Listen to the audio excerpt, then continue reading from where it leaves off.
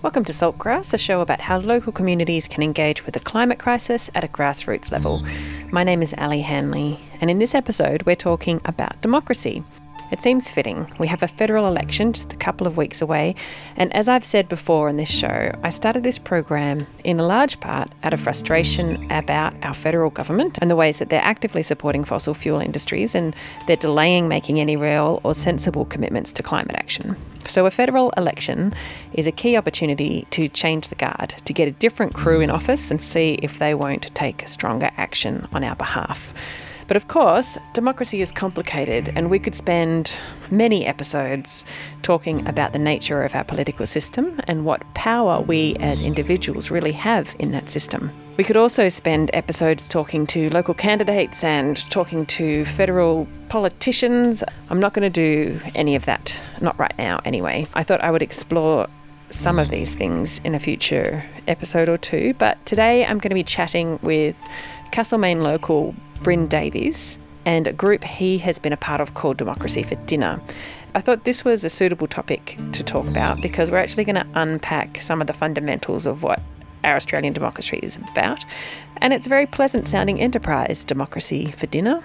And it's also an example, this group that he has been a part of how we can, in our local regions, get together in a grassroots kind of way and start to take it upon ourselves to understand all of the political system and what's really going on with its complexities and difficulties and opportunities. Because just like with climate change, it's easy to feel that federal politics is way too big and beyond our control. And it's really important that we don't feel that way and that we actually engage with it. If you live in Castlemaine, I highly recommend that you check out the Meet the Candidates event happening on Wednesday, the 11th of May. It's at the Tap Room, and it's been run by the people in Democracy for Dinner. And hopefully, if there's a recording available after the event, I will link it in the episode notes of the podcast. So stay tuned for that. But if you wanted to, you can either go in person to the Tap Room on Wednesday the 11th, or you can live stream, I believe. Last time they live streamed, so hopefully they'll do that again. And of course, before we begin, I want to acknowledge that Bryn and I recorded this episode on Jara country, the traditional home of the Dja Dja Wurrung, who have been custodians and caretakers of this land for tens of thousands of years. Always was, always will be Aboriginal land. Sovereignty was never ceded. Salt of the earth. Salt. Grassroots. Salt of the earth people. Grassroots change. Saltgrass.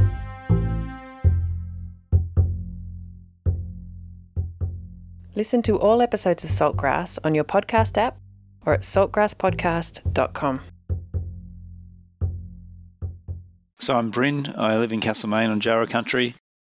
So I'll pay my respects to their elders, past, present, and a continuing connection to this land. So thanks for having me on. So who I am and my interest in democracy, how I got to that. I think I've always had an interest in democracy. In fact, there's a bit of a story that when I was 15, my brother didn't want to vote in the federal election. So I walked down and said I was him and voted. So there's probably some election back in the 90s that is fraudulent, at least for one vote, because of that.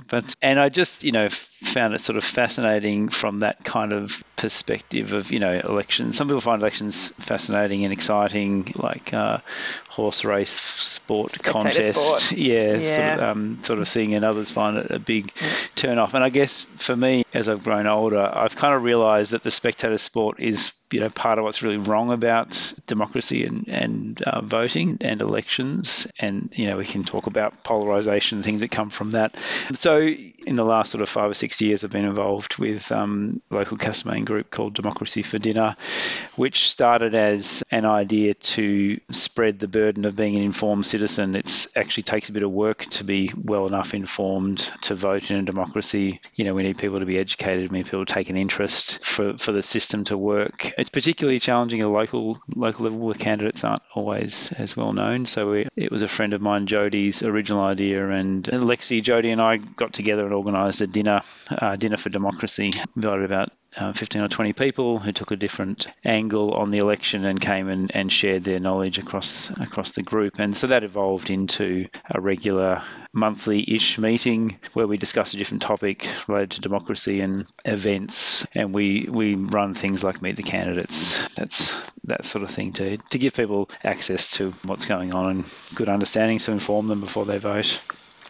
Yeah, great. And so when you first had that very first dinner, did you consciously invite people who had different political viewpoints to come along to sort of broaden everyone's horizons, or did you just grab a bunch of people that you thought would be interested and just get this conversation started?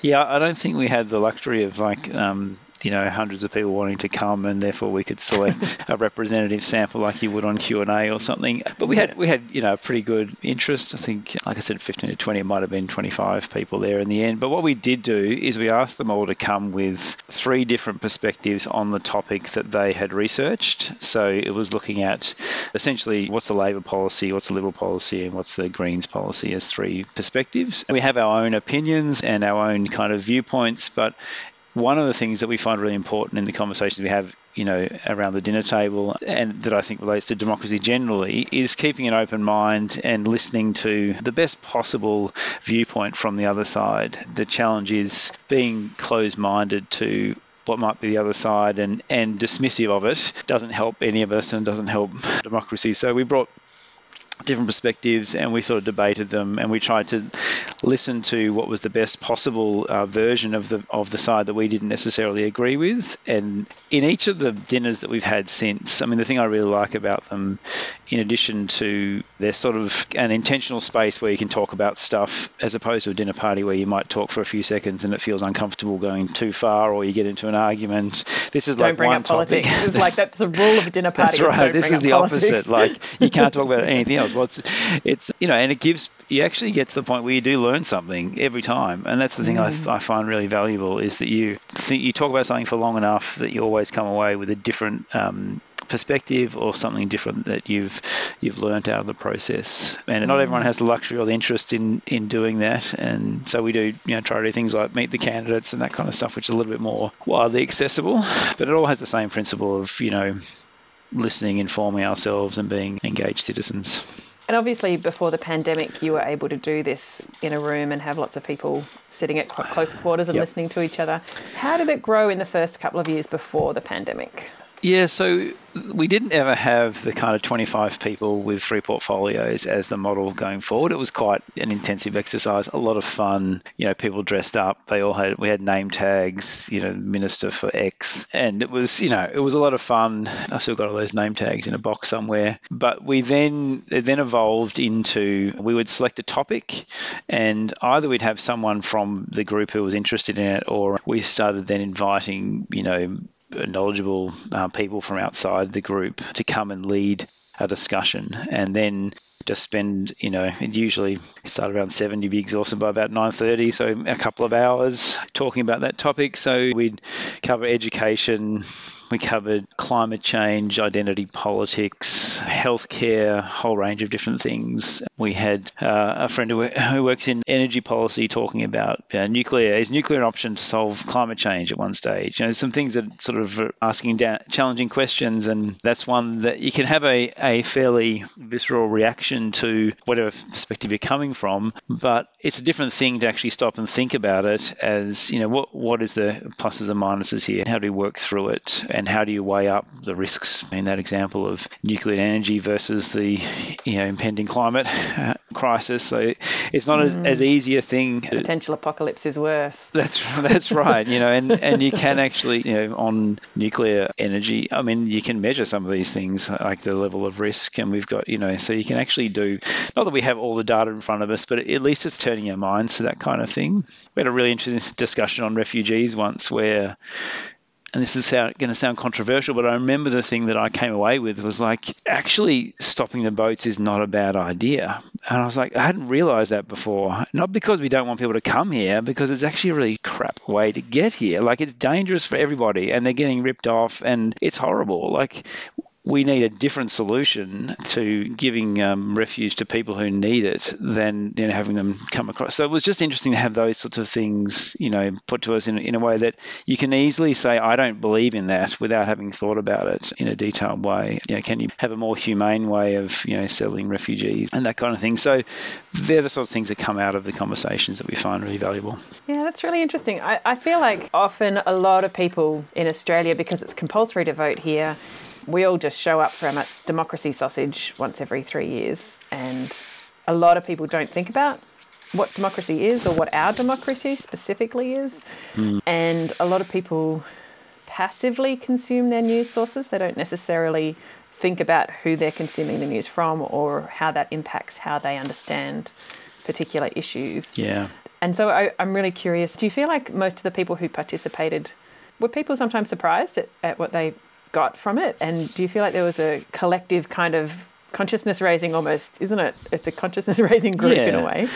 Look, I think at times that there certainly was. I mean, that's like I said, my personal experience of it was, that I would learn something each time. I think so. I mean, it really is up to the individual, like whether they, are doing the work to keep their mind sufficiently open, but, not so wide open that your brain falls out. There are definitely times where I feel like we've had really interesting collective discussions that have got us to a point that feels really unique and different, like a conversation we had about local democracy and local government and the importance of that, the challenge of getting good candidates in. And, we ended up at the end of it, didn't quite happen in the end, and maybe it will one day, but it was talking about models like, the lottery model for election. Could we just get 100 people to run and 100 people picked at random, which it's a model that's existed since the Greeks, actually, the lottery model. And, some people call it the Ricky Muir model in Australia, where motoring enthusiast party guy got elected on hardly a handful of votes plus a really well done preferences, but became quite an interesting character because he didn't know anything about what he was going in there for, had no fixed views, and spent his time learning and listening and talking to people, which if you just picked 100 people at random, maybe that's what would happen. So we came away with this really different way of thinking about how you would get people into local government. And we did a fair bit of work at the beginning of sort of 2020 to try to encourage candidates for local government election. The pandemic got in the way of a lot of the effort there in the end. It was pretty challenging, but we did quite a bit to sort of engage with those candidates that did run and put up a survey and a blog on their views, that kind of thing. It's really interesting, isn't it? Like local government or local council is such a different thing to state or federal politics in terms of who the people you're going to get involved and what their sense of responsibility is to their community. Most career politicians are really, they've spent their entire life priming for that moment, and they get slammed by the rest of the political kind of arena if they don't have a really watertight position. I mean, there's a couple of things in what you're saying. I mean, just the difficulty putting yourself up for public office and the environment that you then end up in and how that's not particularly attractive. I mean, that's a fundamental flaw in a democracy. If the system doesn't make it attractive for citizens to stand, or for only certain types of citizens to stand, then that's a pretty fundamental flaw. And I think we do have some challenges in that regard. I mean, probably the most widely spoken, for good reason, is the gender inequality in Canberra and the environment that people talk about that, is not welcoming of women, not welcoming of families. But that goes well beyond women, I'd also say.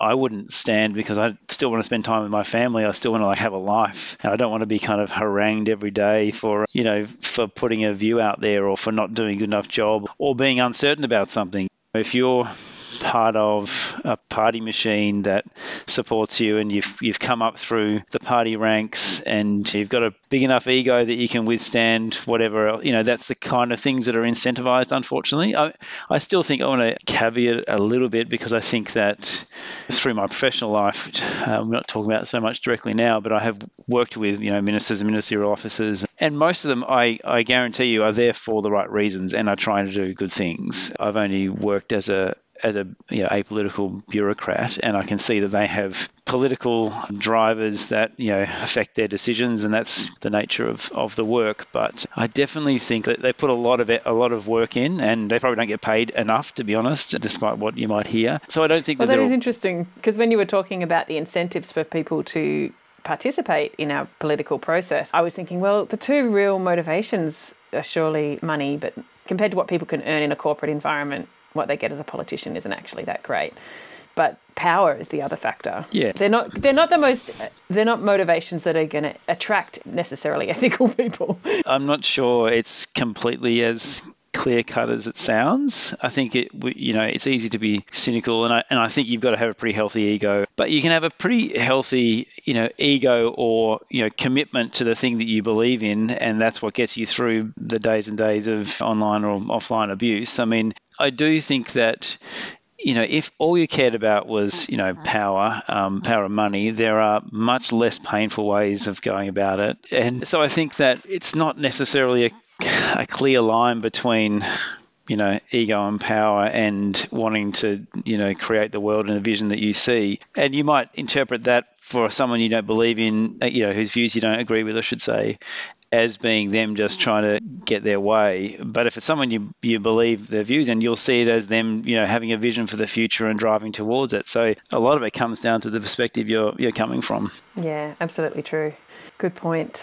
Can I come back to something that you were sort of talking about before, which particularly came to my mind in the context of local government? You were saying that most people, I'm sure there are probably figures out there we could quote, but are not that engaged. Most people don't come to our democracy for dinner conversations. And, we had a conversation one night. We were meeting at Bistro Lola down the road, and I made everyone put their hand up and say, how many of you have eaten at the Cumberland Hotel in Castlemaine recently? How many of you even been in there recently? Like, there are plenty of people who still vote who just are not interested in the things that we're interested in. I think that's always a challenge for us to keep in mind. And they don't even move in the same circles. That's right. And we're in our bubbles. And I think, I don't blame people for having other things in their life that they're interested in and driven by. And when I had my first kid and my life was completely absorbed in that, there are things that are just right in front of you that you just have to deal with. And they're just personal choices. And I think the challenge that comes from that for democracy is the one that we started talking about, which is around being sufficiently informed and being sufficiently engaged. And what people end up doing if they're not engaged, and this is most people actually, not just those people who are engaged and disengaged, but particularly if you're not informing yourself, is that they vote, based on the team, and it's the spectator sport and identity. And there's a really good thinker from the US. He's a podcaster too. Look him up. Who's written about, his name Ezra Klein, who's written about polarization. And his view is that identity trumps self-interest every time for a voter. We might think that voters voting for their hip pocket, voting for tax cuts or whatever, but what most people are doing are voting for the team that best matches their identity, and that's essentially the main driver. Like, it's the same thing we hear in our echo chambers. I said a moment ago, maybe stopping the boats is not a bad idea because it will protect refugees from harm. But, if you were to say that kind of thing in a certain echo chamber, it sounds like you're not part of the team. You're from the other side. And that's what people are doing. They're kind of repeating things in a way that prove to the people that are around them that they're part of the team. And that doesn't really work for democracy. It ends up in the world like we've got in the US, where there just isn't any overlap between the sides. That is, the death spiral of democracy, and I'm not overstating it. I mean, there are researchers making those sort of predictions now. Well, it's really interesting. I would love to unpack a bit. I mean, I've recently been rewatching The West Wing. Right. I've never seen it, actually. People keep telling me. Oh, it's so great. Yes, it's really good. I know, it's one of my beautifully failings. Written and fast-paced, and the language is brilliant and the characters are brilliant. Anyway, we've recently been rewatching that, and it's very idealistic as well, and very sort of left humanist, all of that stuff. But in Australia, and again, if people are just sort of passively consuming both their social media and their television stuff, there's a lot in Australia of us kind of not really knowing the difference between us and the US. And I've seen it in the language and rhetoric of the alt-right as well, as that emerges and grows in Australia. They're using American law language. They're using phrases that are used in America, but they don't actually apply in Australia. It's not true here. And I kind of worry that people just borrow their politics and don't think about it that much, about how fundamentally different Australian politics is. Right. And our democracy is really significantly different in some key ways. Yeah. And one of those, as I mentioned before, is compulsory voting. Another one is preferences. Are you able to explain a little bit some of the differences? There's so many different types of democracy across the world. So many different countries have got democracy, but a completely different brand. Yeah. But let's unpack a little bit the difference between Australia and America for a minute. Yeah. I mean, one of the ones that probably isn't spoken about enough is the existence of the Australian Electoral Commission, which, is not particularly sexy, but is absolutely fundamental to having a fair system to start with. And that is foundational to the differences between us and the US. The US have their electoral authority is delegated to the state legislatures, and the state legislatures flip from, Democrat to Republican over time. And it's been particularly the case for the Republicans, but it's also been the case when Democrats have been in control that they have been found to have been gerrymandering the electorates. And, effectively, in the US now, both as a combination of the Senate system but also the gerrymandering of the House of Representatives, the Republicans only need to get around 42% of the vote to be in a majority. So what does that mean, the gerrymandering? It's a term that means you are amending the boundaries of the electorate to suit the party, to increase your chances of election. So you might move the line of your electorate to include or exclude a particular town. Yeah, exactly. Yep. So what happens in Australia, so Bendigo electorate that we're in at the moment, is that the Australian Electoral Commission every year redraws the boundaries.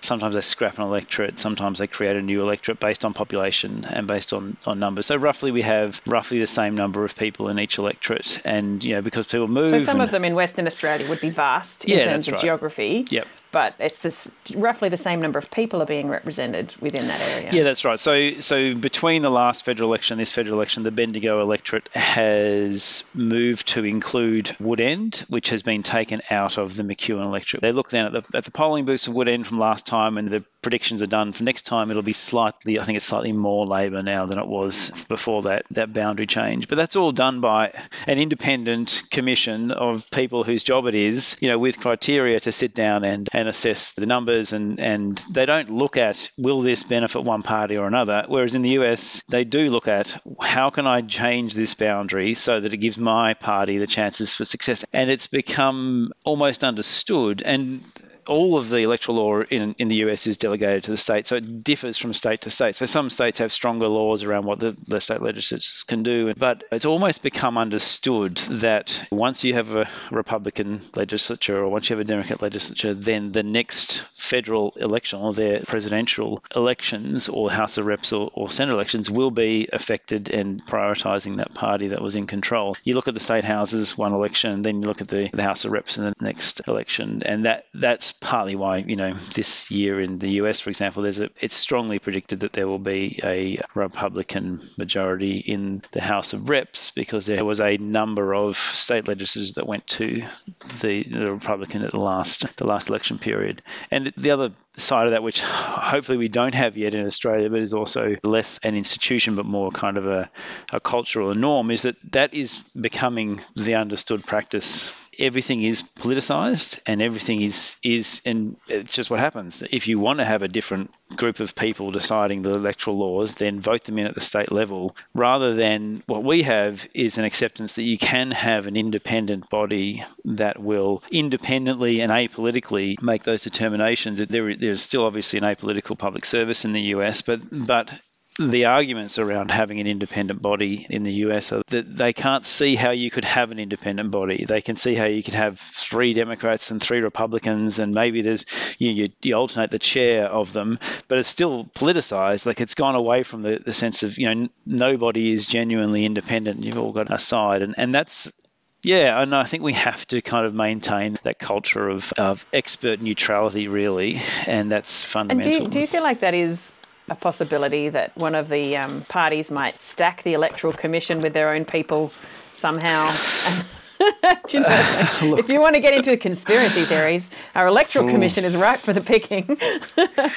Yeah, it's a really good question. I don't actually know off the top of my head how the electoral commission. I presume they're public servants, so they're not political appointees, which makes it a little bit easier. Even when this is not quite answering your question, but I'll come back to it. Even in Australia, where we have seemingly political appointments or nominations, for example, High Court judges that nominated by the Attorney General, those are still done in fairly apolitical ways, or slightly less political than the US, I should say. I mean, you get slightly more conservative judges from the coalition than you do from Labor. They pick judges that suit, but you're not picking a coalition judge to sit on the High Court in Australia, whereas in the US you genuinely are. And the Supreme Court's also become massively politicised, which is a major problem. We're seeing that with the current Roe versus Wade. Absolutely. Been following that. I mean, you can't avoid it. It's everywhere. It was. I mean, that's completely unsurprising, as shocking as it is.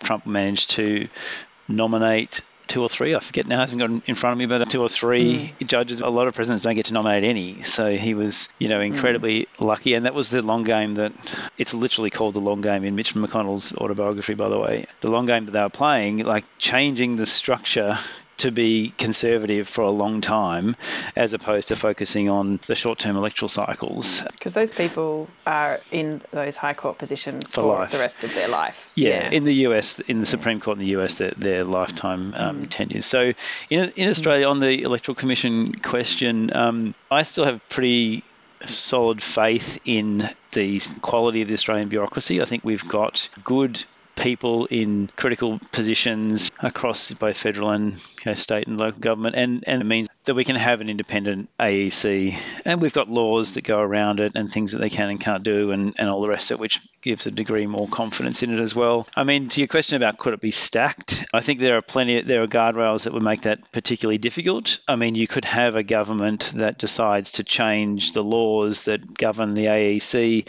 and this is where it comes down to culture and perception more widely. You would want to have enough robust appreciation for the AEC and other institutions across the populace that people would find that abhorrent if a government did try to change it. But at the same time, governments do stack the ABC board, for example, with political appointees, which is changing the nature of that entity as well. So, look, we've got a lot of things in place. We've learned from the US that you can't take these things for granted. And we talked about the disengagement point previously, which is not just disengagement from politics and elections, but I'm concerned about disengagement or lack of awareness of things like an independent, robust bureaucracy and the things like the Australian Electoral Commission. You've got to know that it's worthwhile to be worried about it going. And I worry that our knowledge of things like the value of the AEC is not where it should be. Yeah. Well, it's interesting, isn't it? Again, that thing that we all just trundle along on election day and feel like everything's fair. There's a lot of people contesting the results in America and in other democratic places. There's accusations of corruption and dishonesty and the voting not being fair. But we don't really have that as a worry here in Australia, do we? That the actual system of voting is open to corruption. I mean, I think in the US there's been as long a history of complaints about the result as you might think. I mean, there's been a history of the Trump administration, obviously. Yeah, they used it as a political tool. They undermined the trust so that they could, if they lost, they could. It was pretty blatant. He said he was going to do that before the election. He did it, and who could be surprised? I mean, I wouldn't mind coming back to the language point, because I think we can overuse the language of corruption and things. On Trump, I think, back to my earlier point, I think that the people, to use an arbitrary scale, from what I've observed as a bureaucrat in other roles, I'd imagine that 80% of what is done, 85% is done in best interest by expert people doing a good job. But I think if you were to ask, particularly in the US and probably also in Australia, what people thought about the bureaucracy or about government, I'd imagine that they'd probably say it's about 20%. The rest of it's corrupt. The rest of it's self-interested, all the rest of it. And the problem with that is that someone like Trump can come in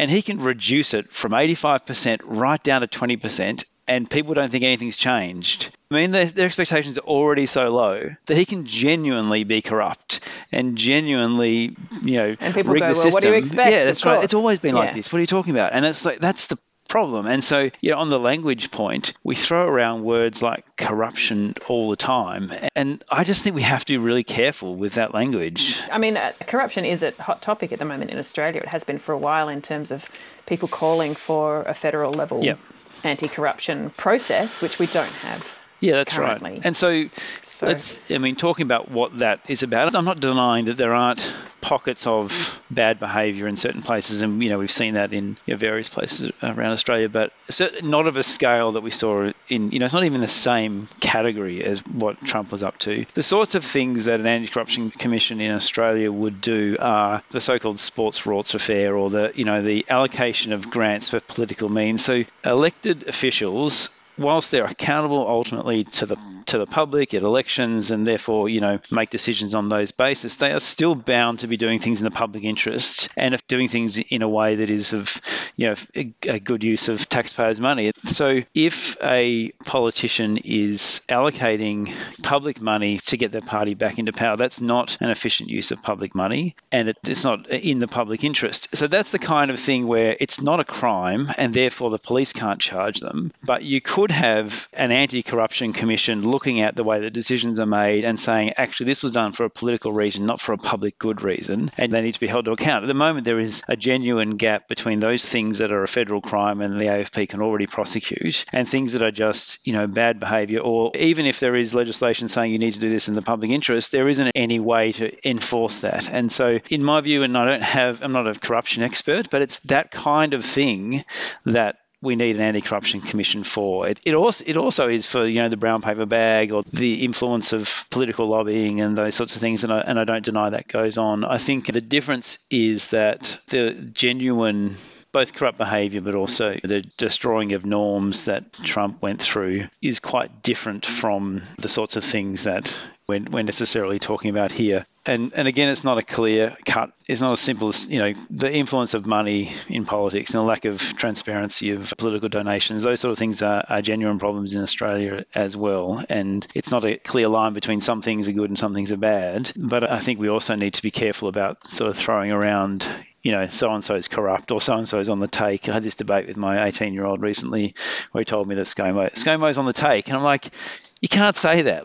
You can say that, but it's not helpful. What are you specifically talking about? What particular situation are you talking about? Because I think that what it does is it undermines the genuine trust. And if there are things that are wrong, then we need to name them and call them out. But if it's generalized, then it gets to that situation before where people's trust in institutions erode so much that we actually don't fight for them anymore. If people just started saying the AEC is corrupt, and I've seen tweets recently from members standing for Parliament who are saying the AEC is corrupt, and the AEC, basically tweeting back at them, good on them. But the problem with that is it undermines the trust. And so if a government was to come in and say, hey, we're reforming it, we're going to get rid of it, then people aren't going to fight for it. So that's why it's so important to be careful with what we're saying. Yeah, I think from an environment point of view, there's been so many stories about they allocate X million dollars to a brand new organisation that's made up of all their friends who are going to save the Great Barrier Reef, but actually they're all linked to the coal and fossil fuels industries. Those sort of stories have been around. And even the pandemic recovery being pointed toward opening up new gas and fracking and all of that sort of stuff. That feels not like it's in the best interests of anyone. And there's that documentary that was made that I haven't watched that linked a lot of the liberal conservative kind of high politics people with having been in corporate roles in the fossil fuels industries and mining and things like that. Yeah, look, I'm sure it happens. And I could point to plenty of documentaries that would probably say the same thing about Labor or the Greens or whatever from another side. So I think we do have to be a little bit careful about claiming facts from particular sources. So I agree with you that the case of the $250 million that went to a very small company on the Great Barrier Reef does sound a bit unusual. It does sound like something that should be looked at. I think my point is that should be looked at by something like an anti-corruption commission who has the tools to actually explore it and understand it, how decisions were made, how it got to that point. But this is what we don't have, isn't it? Correct. We don't have the anti-corruption commission. I think that's a really good idea. I think having that for these purposes is a really good idea. And so I think in absence of it, we have these things litigated, around... These vacuums of information and lots of speculation. Correct. Yeah. Yeah. And look, I've seen things that look from the outside like they're really bad, but actually not. And if you understand the decision-making process, I just think it's there and there are problems. We need to have the institutions to properly understand them and to stamp them out, because I think that if it's litigated across social media or around the democracy for dinner table, for argument's sake, whatever it is, usually with a bunch of people who agree with you, and it's not necessarily going to get you the answer. So I think these are the things that I guess are foundational to democracy working.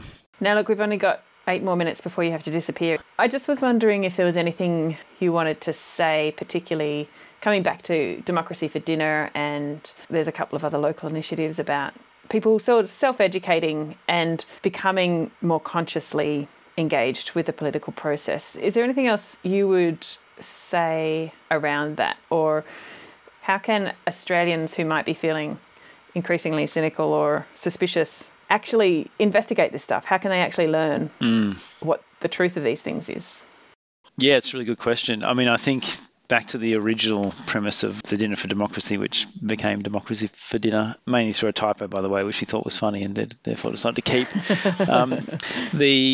It was about the burden of being an informed citizen. That was Jodie's tagline when she said, hey, how would this do this thing? Like, it's the burden of democracy. It actually takes a bit of work, and that's a hard thing to ask people to do when they've got busy lives and doing all the rest of it. So some of it takes work, but I also think that it's about what I was saying before about just being willing to kind of stop and listen and learn a little bit before you jump to conclusions about something. I think that we've all kind of seen the campaign on Facebook that we think is a really bad thing and, clicked whatever. It's just we need to know more about the things that we are engaging with, and maybe just imagining the best possible explanation that someone has a different view for you, and then engaging with that as opposed to continuing to engage with one's mindset about what the other side might be thinking. So in terms of like how we act or how we behave in a more prosaic sense, we do need more people putting up their hand.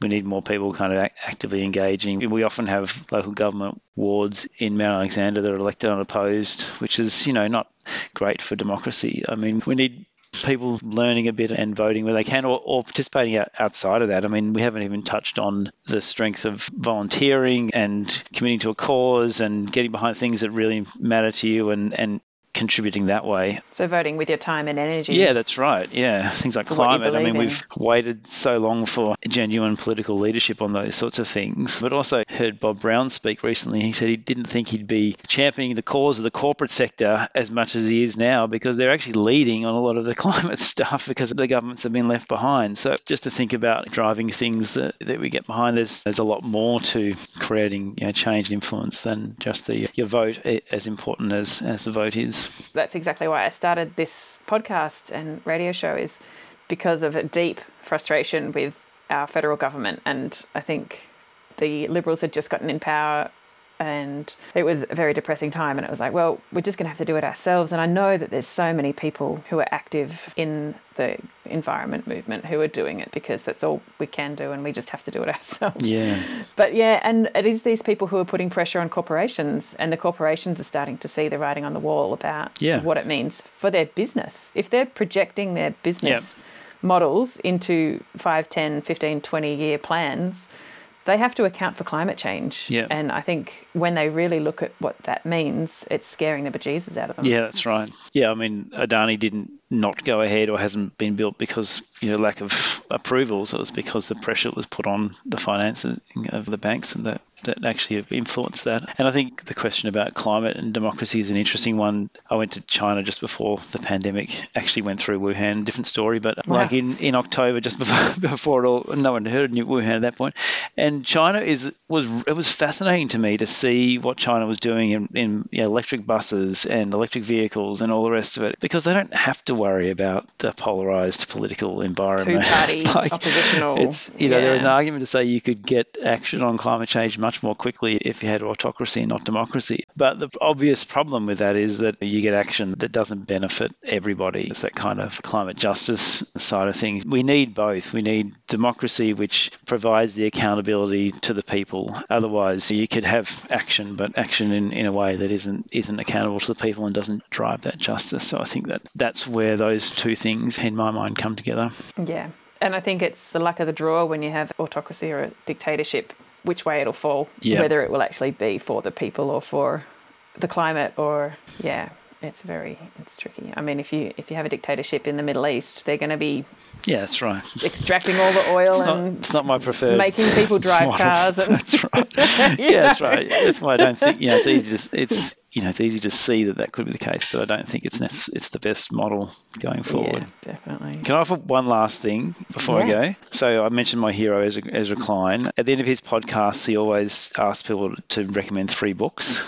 So I was going to recommend 3 books, and they're all kind of American-based. I'll move on to Australian democracy next. But one is Ezra's book, Why We're Polarised. We haven't talked about media, and media feeds on the disengaged, and people start to just believe the narrative that they see, and it just creates a self-fulfilling prophecy. So he's got a book all about political polarisation called Why We're Polarised. There's another one by a couple of academics called Stephen Levitsky and Daniel Ziblatt, which is called How Democracies Die, and it's a really good read. It's quite frightening, really easy to read. It's quite frightening, and written during Trump's term in office, and they essentially go through, so they've been researching dictatorships and autocracies for decades, and they go through their well-established framework of here are the indicators, and Trump essentially ticks off 8 out of 10 or something like that of those indicators, and there's only been one other president who's ever had any indicator, and he only had one, and that was Nixon. So Trump was like, and this is the example of, Hillary versus Trump, like they're not even the same ballpark. And then the third one, which goes back to a passion for trusted institutions and bureaucracy and the rest of it. And another American book, actually there's an Australian equivalent too, but I'll talk about it, which is called The Fifth Risk by Michael Lewis. So Michael Lewis is a pretty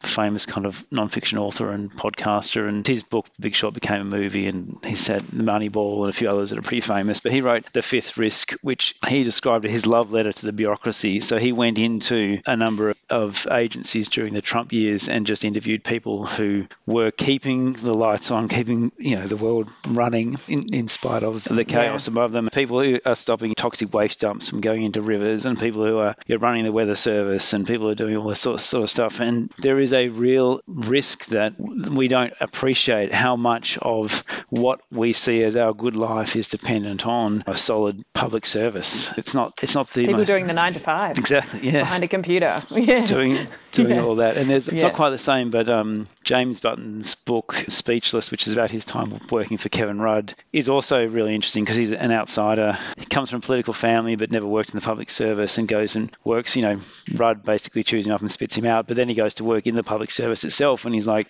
there's so many more people trying to do a really good job here than I thought. I thought it was just a whole lot of people getting paid lots of money to sit around and do nothing. And just the kind of insights into, if we don't appreciate that, then we won't fight for it if it gets taken away from us. Yeah, so great. Thank you for those recommendations. I love that. Any other final points? I think that's good. There would be, that whole conversation about Hillary versus Trump would be excellent to delve into, but it's been analysed to death. There is a really good David Sedaris take on this, which is that, David Sedaris, the humour writer, he's a very funny writer in the US. Anyway, he talks about, if you're on an aeroplane and they come up to you and say you can either choose the chicken or the piece of shit with ground up glass in it, you don't ask how well the chicken's cooked. That's the choice you're making, basically. It's like, you don't criticize the chicken when the other alternative is as bad as it is. So. But coming back to that polarization point, I feel like the American public was so polarized and so cynical at that point that they felt like a protest vote was a better thing to do than to vote for the piece of chicken. That's right. Yeah, I mean, that's dangerous. That's a symptom, really. Yeah, that's right. I mean, I think that a lot of people didn't think that Trump was going to get in, and so they probably weren't that, the Democrat side wasn't that wound up by it, and a lot of them weren't that excited by Clinton, and that affected it. There's also, we didn't talk about, and there's a whole list of things that are different between us and the US, and we only really touched on one of them, but you mentioned preferential voting. That wouldn't have happened, and Bush versus Gore wouldn't have happened in a system which had preferential voting, because you would have had, in the case of Bush versus Gore, you would have had Ralph Nader's votes largely going to Gore and pushing him over the line, and Jill Stein in the Clinton versus Trump. Imagine that could have affected a handful of states. So the Senate's different again in that it's proportional representation as opposed to preferential voting, and that means that you actually genuinely do get minor parties elected for good reason. The Senate as proportionate to the vote. So if, I forget what the actual quota is for the Senate now, but this is how you get people who are representative of 10 to 15% of the population can get a seat, because that's large enough to warrant a seat. Tasmania and New Zealand have this for their lower houses. So in Tasmania, there is proportional representation across their lower houses as well for the state parliament. And it means this is why, Tasmania was the first state that had a Labor-Green Accord way back in the early 90s. So, and New Zealand has proportional representation across all of them. They also have a Maori seat in Parliament. So there are a whole range of ways of doing things which mean that you can reflect the overall population better than you do in a two-party system. So preferential is better than not preferential, but there are other ways that would actually fully represent the community. And then we'll create the sort of thing that the Prime Minister is currently complaining about, literally on radio today, about having a diverse Parliament, which, is not an easy thing, and you can see challenges in places like Israel and other places where they have significant challenges even forming government. But in a lot of Europe, coalition governments, but not like we have in Australia between Liberal and the National Party, but coalitions between parties to reach a majority is the norm. In Germany, the Green Party has just joined with the Social Democrats Party and a slightly more right-wing party, which means that some things... So it lends itself to cooperation rather than division. Which is easier said than done. It's interesting, I mentioned Ezra before. He has a different view from the US, where the problem in the US is that they don't have enough of a majoritarian system. The party that gets the majority can't always get its agenda through.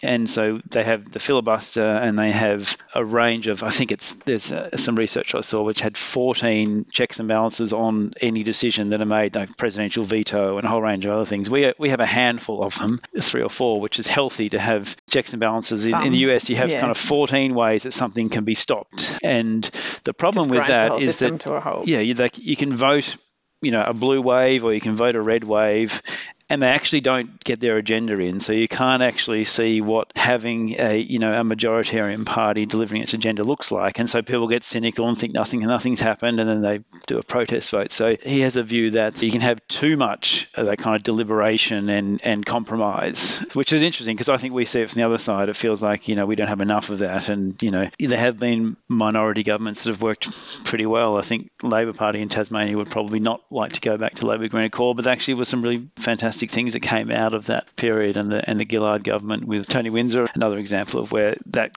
collaboration can actually work really well.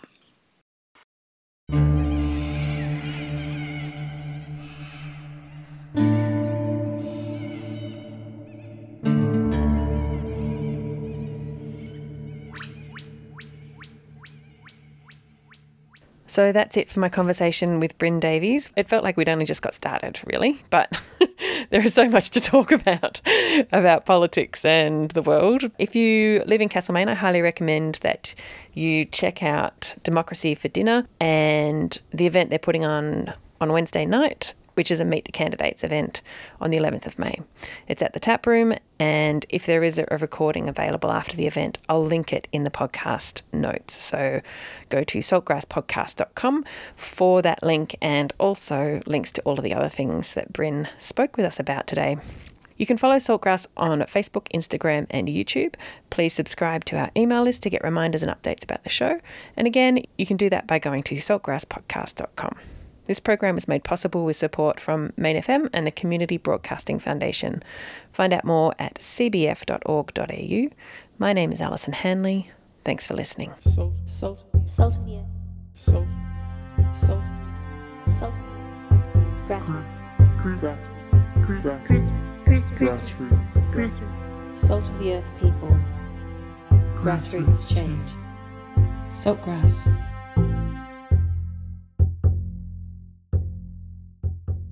Listen to all episodes of Saltgrass on your podcast app or at saltgrasspodcast.com.